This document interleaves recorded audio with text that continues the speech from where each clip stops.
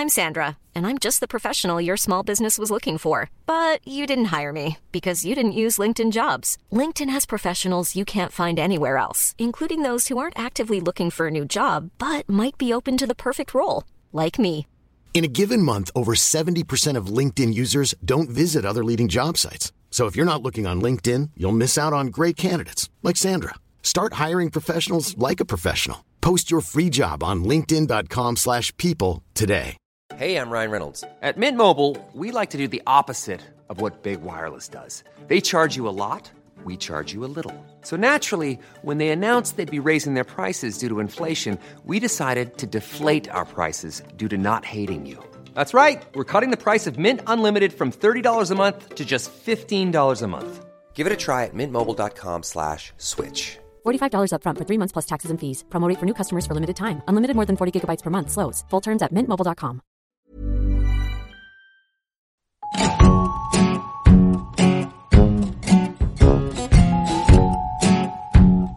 Welcome to Censored. I'm Aoife Bhreathnach, historian and smut-seeking reader. I'm still reading dirty books, or books that were unjustly labelled as dirty by the Irish censor. Many of those books were never famous for being smutty, and most were never famous at all. If you hoped, as I did, that the blacklist would offer prescribed reading for sex maniacs, you'd be wrong. But sex is such an important part of human relationships that the censor banned a multitude of books that were not looking to titillate readers. Of course, the funny thing about reading like a censor is that I now see sex in literature in an entirely different light. The censors were right, of course. Sex is everywhere in books. But there are lots of different types of sex, and that's where it gets really interesting. This episode's book is The Flight from the Enchanter by Iris Murdoch, which was published in 1956. Murdoch's best-known book is probably The Sea, because it won the Booker Prize in 1978. But that was her 19th book. The Flight from the Enchanter was just her second novel, so this banned book is very early in her literary career. Murdoch was banned by the Irish censor again in 1961 for a book called The Severed Head. But after the censorship laws loosened up a bit in 1967, she was never again banned. As for appropriate beverages to accompany The Flight from the Enchanter, I don't really have much choice. This book has a vivid, chaotic atmosphere, and it's quite intense and absorbing. But Murdoch doesn't invest the consumption of food and drink with much emotional significance. Characters don't spend a lot of time eating or drinking, compared to other books I've read earlier on in the podcast. But she does use drink when she wants to be funny, and this book is often hilarious. For example, the Polish twins Jan and Stefan toast their motherland with teacups filled with sherry. Then they toast Britain, saying, "We drink the horrible wines of our new country." I love how this shows the immigrant experience, equal parts bewildered affection and mockery. And also, I too have drunk sherry in spite of myself. The other noticeable beverage in the book is champagne. Mrs. Wingfield, a rich old suffragette, serves champagne to the heroine Rosa in a beautiful Dresden china cup. Champagne seems to me to symbolise the fizzy joy Murdoch was experiencing while writing this book. There's a breathless giddiness to the funny parts, and Murdoch is unapologetic about how outrageously silly some of the story is. I'm not denying the darker, more sinister elements of the narrative, but the booze is definitely part of the light-hearted, amusing half of the book. So, whether it's real champagne or ersatz fizz, pick up something effervescent and toast Iris Murdoch's infectious joy. And I cannot imagine a better antidote to the dour, dull, censorious-minded than something fizzy and fun. It's not especially easy to summarise the plot of this book, because it's full of overlapping and interlocking characters.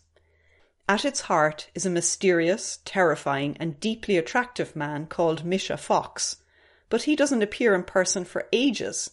He's a dreaded presence for half the book before he ever appears in London. Misha is a refugee from Europe who moved to Britain after World War II. His origins are murky, even to himself, and the source of his wealth and power over everyone in the narrative is obscure. He is the enchanter of the title, weaving plots and webs of intrigue around the women, who are transfixed by his personality, almost like deer in the headlights. To put it bluntly, he's the fuckboy of the book. He is dangerous, charismatic and irresistible, the man you hate to love. The heroine is an Englishwoman called Rosa Keep, a former lover of Misha, who simultaneously dreads and yearns for his return to her life. I think one of the major themes of the book is a dialogue between the English-born and the foreigners, the refugees living in London after the war. The other major theme is gender equality, both in the workplace and in personal relationships. Rich, aged Bolshe suffragettes also play a starring role in one of the subplots. Now, for the parts I'm going to read out this time, I'm working off an ebook because, surprise, surprise, the libraries are still closed, so I can't use physical books. The first bannable moment in the book appears in Chapter 2. Calvin Blick, one of Misha's creatures, is trying to buy a small journal called the Artemis from Hunter Keep, brother of the heroine Rosa. The journal had been founded by their deceased mother, a leading suffragette in her day. In the midst of their argument over ownership, this exchange happens. "Like to see a photograph of my mother?" asked Calvin. This was an old routine. "I'm not interested," said Hunter. Calvin drew a sheaf of photographs out of his breast pocket. He showed Hunter the first one. It represented a well-proportioned girl dressed in a pair of black stockings and high-heeled shoes. "Not bad," said Hunter. "And this is one of her after she dyed her hair," said Calvin. The next photograph showed a blonde climbing out of a bath. "That's enough," said Hunter. "Where do you get those things anyway?" Rumour said that Calvin Blick took all his photographs himself.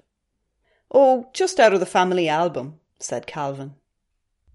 I confess I found this outrageous and hilarious. Why does Calvin Blick pretend it's his mother in the photos? And then there's the name, Blick. Blick is German for scenic view, but it also means a glance or a look. It's just a random German language pun thrown in for added laughs, and I love it. Calvin doesn't really know Hunter, by the way. They're not mates sharing a moment to leer over a nudie pic. This is just completely random. Much later, Calvin's amateur photography habit is part of a blackmail plot, but that's not at all obvious here. So this insertion of a plot device could be strange or forced, but instead I laughed. Then I marvelled at Murdoch's nerve and skill. Now, I agree that it seems doubtful a brief reference to a dirty photograph was rude enough to merit a ban, but the censorship legislation also prohibited the circulation of indecent pictures. So Murdoch wrote about an act, making and showing nudie pics, that was as illegal in Ireland as the distribution of information on abortion or contraception. Obscene images, therefore, combine the twin obsessions of the Irish censors, criminal activity and sex. I'm guessing that Murdoch had offended the censors at this point by Chapter 2. But there was more than nudes to upset the prudish censors. Luckily for you and me, it got saucier. Rosa took the Polish twins, Jan and Stefan, under her wing when they first arrived in London as refugees. When we meet them, they have gone from being unkempt, shabby and shy young men to being total rides. But Rosa remembers her journey with them, when they treated her as half lady of the manor and half social worker, as she puts it in Chapter 4, and I'm going to read out a little bit from this chapter just to show you how she conceptualised their relationship.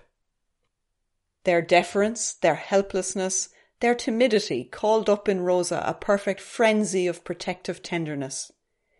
She felt as if she were warming back to life a couple of small birds who had been battered and frozen almost to extinction. Every day brought her an advance, a triumph, a surprise. During this time she was made very happy indeed by the Lucevitz brothers. So she has acquired children or wards who she woos, flatters and encourages. Her power over them, her role in their transformation, makes her very happy. But then, as Murdoch writes, something happened which Rosa had not exactly foreseen, but thought of and refused to contemplate.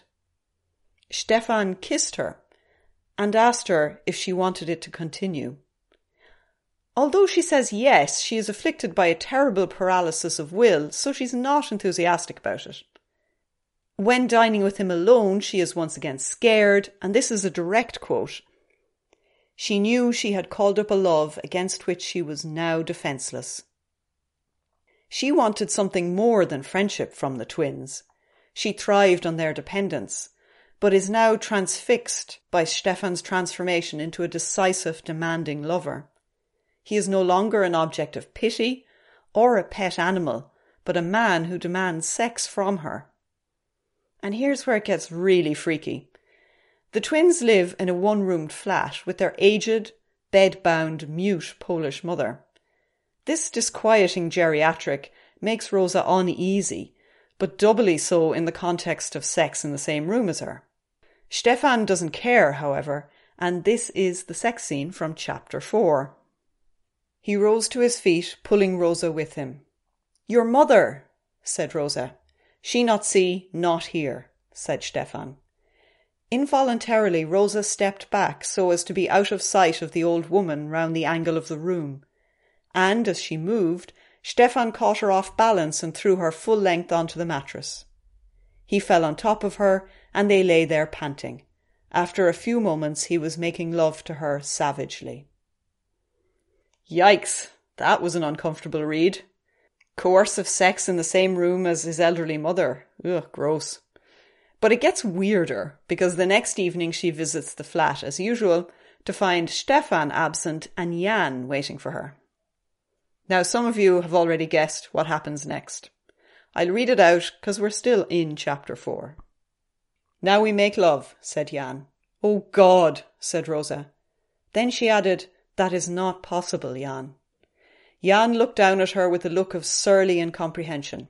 "How not possible?" he said. "For Stefan, but not for me? So is not. Get up." Rosa got up. They were standing very close to each other. Jan was immobile, his face stony. Rosa was trembling between anger and the grief of despair. "You know about Stefan?" she said. "Of course," said Jan. "And now is me. Come." Rosa's knees gave way and she sank down onto the mattress. So now we have Rosa shagging Jan and Stefan on alternate nights after their English lessons. She apparently prefers this option to losing their friendship entirely, and is oddly pleased that the two men have agreed to share her. But she's also troubled on a fundamental level about the whole affair, which she hadn't really wanted. And this paragraph sets out Murdoch's understanding of sexual power between men and women. And all the while, behind that fatalism and this distress, there grew in Rosa a more profound uneasiness. The power had left her now. The mastery had passed to the brothers. They were as gentle and as respectful as ever, but their eyes were the eyes of conquerors. In the deep heart of her, which they themselves had laid open, Rosa resented this, and as the days passed, she began to fear them. One of the themes of this book is that sex with men, or love for men, strips women of power, agency and selfhood. In fairness, though, Rosa is complicit in the evolution of this odd relationship and gives explicit consent at its very beginning. Murdoch is sophisticated enough to see how personal dynamics can be abusive or inappropriate in manifold, confusing ways. While the sex between the twins and Rosa is not explicit and definitely not attractive, the censor would have lost his mind over this particular scenario. It's not just extramarital sex, but kinky extramarital sex. This would definitely provoke impure thoughts, the bête noire of conservative Ireland. Rosa can't seem to extricate herself from the relationship with the brothers, who become increasingly menacing, One of them moves into her house without permission, bullies her brother, and assaults a young woman who lives with them. But it's like sex with them has surgically removed her own will and personality. She decides that the feared Misha is the only way out of her dilemma because he can fix anything. But she also doesn't want to turn to him because he scares her. So there's a nightmarish feel to this part of the narrative, where she is trapped between demonic lovers and a terrifying former lover. It's chapter 22 before she finally seeks Misha's help, which is a long time to keep a reader in suspense. I'm guessing that you're thinking fizzy fun drinks are not an adequate defence against this sort of gothic horror story, but the book weaves many stories together, so that you're rarely reading about Rosa's emotionally abusive relationship for too long. Hey there, it's Michelle Norris. I'm host of a podcast called Your Mama's Kitchen. When I travel, I'm usually looking for a way to find a taste of home when I'm not at home. And one of the things I love to do when I am at home is entertain. And Airbnb allows me to do that. When I was in California recently, I rented a house that had a great kitchen. And when we were sitting around the table, we're all thinking, we're in someone else's house. Someone could be in all of our homes as well. If you have a home, but you're not always at home, you have an Airbnb. Your home might be worth more than you think. Find out how much at airbnb.com/host. Millions of people have lost weight with personalized plans from Noom. Like Evan, who can't stand salads and still lost 50 pounds. Salads generally for most people are the easy button, right? For me, that wasn't an option. I never really was a salad guy. That's just not who I am. But Noom worked for me. Get your personalized plan today at Noom.com. Real Noom user compensated to provide their story. In 4 weeks, the typical Noom user can expect to lose 1 to 2 pounds per week. Individual results may vary. Hiring for your small business? If you're not looking for professionals on LinkedIn, you're looking in the wrong place. That's like looking for your car keys in a fish tank. LinkedIn helps you hire professionals you can't find anywhere else, even those who aren't actively searching for a new job but might be open to the perfect role. In a given month, over 70% of LinkedIn users don't even visit other leading job sites. So start looking in the right place. With LinkedIn, you can hire professionals like a professional. Post your free job on linkedin.com/people today. There's light relief in the tale of John Rainborough, a smug and shockingly lazy man who is outmanoeuvred by the women who work in his office. It's a very funny account of office politics, where the entitled dude with the executive power is bested by the secretaries who do the actual work. He deserves everything he gets, but Murdoch doesn't portray a bitter gender war. She chooses to write it as a comedy. This bit from chapter 8 is so brilliant I have to read it to you. Some people find it impossible to distinguish undergraduates. Rainborough had never been able to distinguish typists. They all looked to him exactly alike. He could see their smile, but no other features.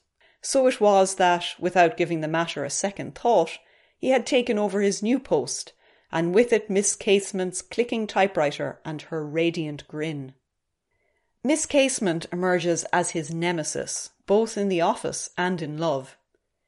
When she conquers the workplace, she endeavours to seduce him and marry him. Like Rosa, he is helpless to resist, though he is perfectly capable of attempting to rape another character, so his passivity doesn't make a lot of sense. He is spineless and loathsome, and I cheered on Miss Casement at every turn. I don't know why she wanted to marry him, because her point of view doesn't tell the story, but I like to think it was for the thrill of the chase. And Rainborough is independently wealthy, living in a nice big house, while Miss Casement is a self-made woman who rents a tiny apartment. She is an ambitious, clever woman without scruples, and I loved her.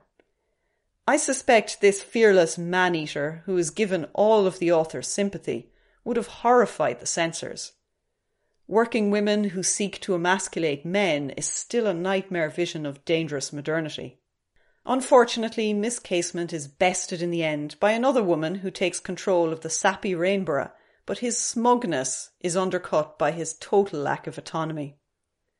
So, unlike the gloomy, angst-ridden sexual relationships that characterise Rosa, the heroine, Rainborough is emotionally uninvolved, even as he complains about the horrible fascination women exert over him.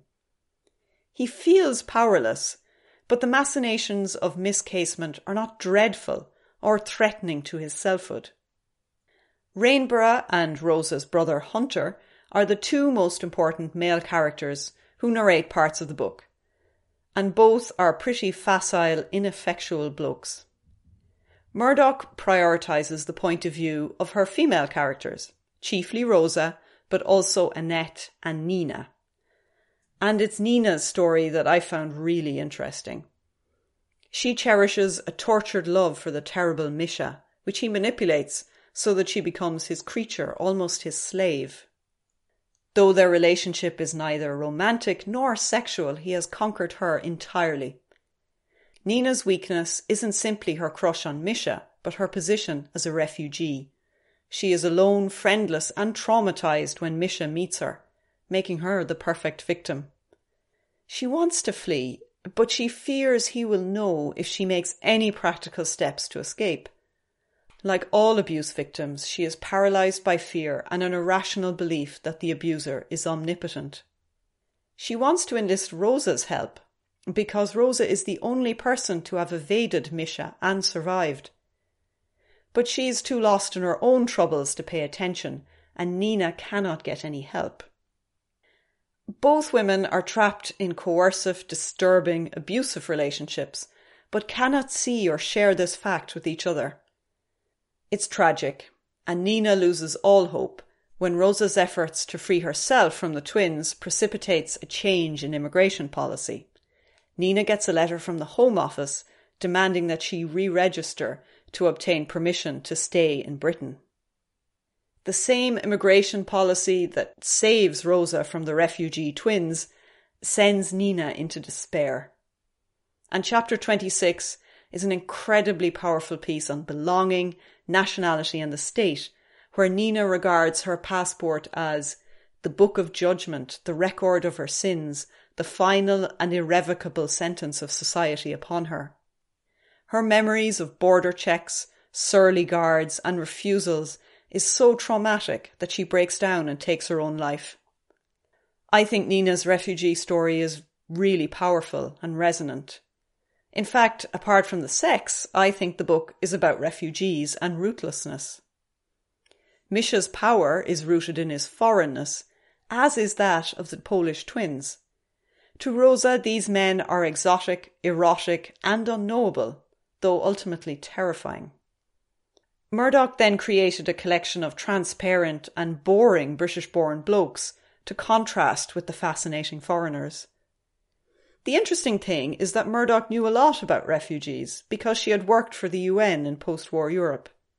Murdoch wrote this book in the aftermath of the Second World War, when conflict and the post-war settlement had recently upended the map of Europe. Her refugee characters cannot or will not say where they came from. They refuse to locate their home places on maps. They are people from lands that no longer exist, and this imbues the men with dark magic. Oddly, this doesn't apply to poor Nina, whose rootlessness makes her vulnerable and ultimately destroys her. Just so you know, the enchanter Misha figure is apparently based on Elias Canetti, one of Murdoch's many lovers. Canetti fled the Nazi regime in 1938 and became a British citizen in 1952. He was a multilingual, much-travelled Jewish writer who won the Nobel Prize for Literature in 1981. Since he was fictionalised as a malevolent control freak, I wonder what he was really like. So maybe the differences between the powerful male refugees and the broken female characters arises because Murdoch is working through her European men kink. But I think you can imagine how Murdoch would see herself in these European refugees too. She was born in Dublin in 1919 and left when she was 2. She never again lived in Ireland, though she spent many family holidays there. The borders of her birth country were transformed between 1920 and 21. By 1922, the 32-county island was governed by 2 new parliaments, one of which was independent from Britain. Although never a refugee, she spent the early part of her career pondering her attachment to Ireland. Perhaps her interest in nationality arose from her own complicated relationship to the country of her birth. For me, the ending of the book doesn't make a lot of sense, and I find it hard to tell you exactly what happens. It just kind of stops. Not that it's disappointing, but I just don't find the ending very interesting. Rosa ends up with an inheritance from the champagne-swilling suffragette, although her backup love interest refuses to marry her. I don't know, is that a good ending? Annette, subject to 2 sexual assaults, is entirely unfazed by everything and heads off into the European sunset with her rich parents. I mean, it's fine, but it doesn't do anything for me. This book is more an emotional experience, so overthinking the ending ruins the atmosphere. But I would heartily recommend reading it. I thought it was a wild ride. I forgave Murdoch her excesses willingly. When she took the piss, I genuinely didn't mind. There are moments that should be too much, but I laughed out loud instead of getting annoyed. For example, this sentence from chapter 12, describing a photography lab, shouldn't work. There was a smell of science. But the tension has been wound up so much by this point that I just laughed in disbelief. Murdoch often walks a high wire between terror and ridiculousness, except when she's being ridiculously funny. I'll admit that lots of you might find this book unsophisticated, but I think it's a riot. And I always appreciate a novel centred around a female point of view. Women's hair and the alchemy of the perfect dress are rarely dealt with seriously in fiction written by men. I'd imagine her books evolved over the course of her 40-year writing career, so this early novel may not compare to her later work. But I'm so glad this was my first Murdoch novel because it was mental. She was an immensely talented writer, but she didn't take herself seriously, at least in the early 1950s. So after all that gender politics and sexual relationships that wouldn't be out of place in a porno, it's time to play censorship bingo. And as usual, breasts, the first square, is ticked off. Boobs are ubiquitous in so many books. There's no bestiality, no sex work, no racism in spite of all the discussions of foreignness, no drugs, no politics, not a word of bad language. Infidelity. There are hints that Misha was involved with Annette's mother, but that's a hangover from the past, and it's not clear if she was married at that time, so I cannot say adultery is explicitly discussed. Crime. Not really, apart from the rude pictures. Genitalia. No references there. No abortion. Orgies. I'm not sure what to say here because Rosa and the Polish twins appear to have a threesome at one point, but it's not really clear if that's the case. When I read it the first time, I thought they had sex, but a second reading confused me. Perhaps it's just my own filthy mind in this case. Nonetheless, I think it is heavily implied that all 3 of them had sex together, so I'll tick that box. Sexual assault is the next box. There are 2 explicit occasions of sexual assault. Extramarital pregnancy. No, pregnancy does not result from the extramarital sex that happens in the book. No masturbation, sex toys, feminism. I don't know if you could call suffragettes feminism, so I think I might not tick that box. There's no divorce, no contraception, no menstruation, no blasphemy at all for all that it's full of magic. Oral sex, no graphic violence. Queer characters. I think I might tick this box because of the relationship between Calvin Blick and Misha Fox. At the very end of the book, Calvin says of Misha, "He killed me a long time ago." Given how the enchanter extinguishes those who love him, you could read this as a reference to a love affair. So I am going to tick that box, I think. The Flight from the Enchanter scores just 4 out of 25 using my present bingo card. And to be honest, 2 of those are arguably pushing it a bit much. Of course, the bingo card is far from comprehensive enough to catch everything. Until now, I had not considered literary characters discussing nude photographs.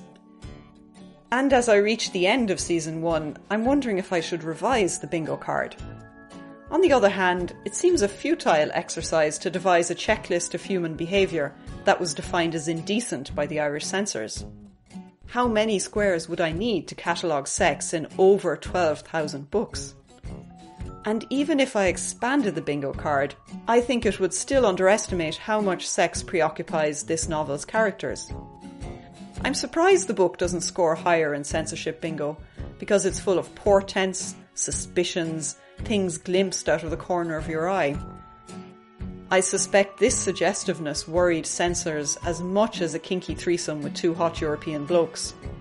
The mutability and instability of Murdoch's text is compelling to me as a reader, but probably a little scary to literal-minded censors. And that's it for Season 1, my first attempt to grapple with literary censorship in Ireland, the best little country in the world at banning books. If you did like the podcast, any chance you could leave a review or recommend it to a friend? The only thing better than reading smut aloud to myself is reading it out loud to a large audience. I have Season 2 planned already. The book list is up on my website, censored.ie, if you fancy reading ahead. I'm reading some heavyweight canonical literature next season. I wonder how I will get on with Samuel Beckett and J.P. Dunleavy. There will be lots more guests sharing their expertise and covering up my ignorance. Tune into the trailer for Season 2 to hear a preview of the sexual shenanigans in great and not so great literature.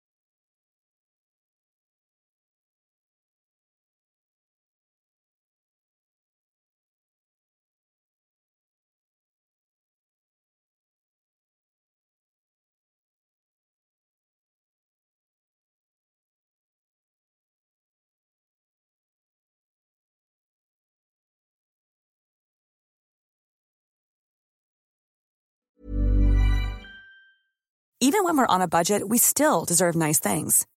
Quince is a place to scoop up stunning high-end goods for 50 to 80% less than similar brands.